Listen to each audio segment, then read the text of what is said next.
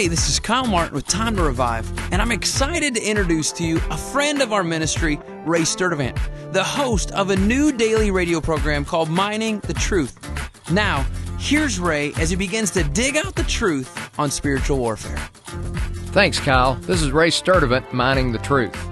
We're taking a look at spiritual warfare, and today specifically we'll see how Satan attacked God through Adam and Eve. You know, after his fall, Satan became the very opposite of everything that God had created him to be.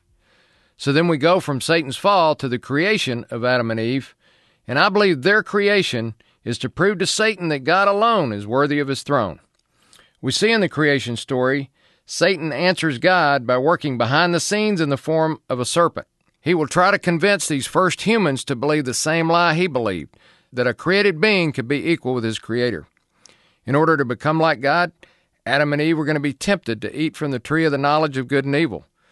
This is the only tree in the garden that God had prohibited Adam and Eve to eat from. We're going to analyze 4 of the schemes that Satan used in the story of Genesis.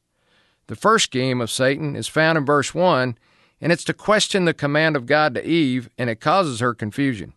We start in Genesis 3:1. Now the serpent was more crafty than any beast of the field which the Lord God had made. And he said to the woman, Indeed, has God said, You shall not eat from any tree of the garden? The second scheme of Satan is to get Eve to add to God's word. In God's original command, he said not to eat from the tree, but Eve adds, or touch it. We pick up in verse 2. The woman said to the serpent, From the fruit of the trees of the garden we can eat, but from the fruit of the tree which is in the middle of the garden, God has said, You shall not eat from it, or touch it, or you will die. The third scheme of Satan is to contradict the Word of God and imply that you really can't trust God at His Word. The serpent said to the woman, You surely will not die. The fourth scheme of Satan was to convince Eve that God did not have her best interest in mind, but that God was afraid of her potential. We pick up in verse 5. For God knows that in the day you eat from it, your eyes will be open, and you will be like God, knowing good and evil. After they ate from the tree, everything changed. Sin entered the human race for the first time, and along with it, guilt and shame. Adam and Eve were no longer comfortable being around God or each other. They revealed this by covering up their nakedness with fig leaves, and they hid from God when He came to meet with them. Adam and Eve were previously okay being naked around each other, and they had never hidden from God before. The spiritual war of the ages had just taken its first human casualties, and Satan had launched a fierce attack against God by wounding the creation that He loved.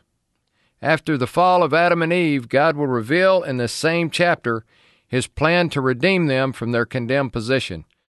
This plan is, of course, to send Jesus in the form of a man, to not only save Adam and Eve, but all of the humans who would follow them.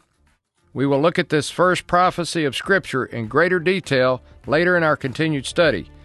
But for now, God makes it clear that in the end He wins, and all who follow Jesus will defeat Satan. This is Ray Sturdivant, Mining the Truth. Thanks for tuning in to Mining the Truth with Ray Sturdivant. Join us tomorrow as Ray continues to explore the subject matter of spiritual warfare.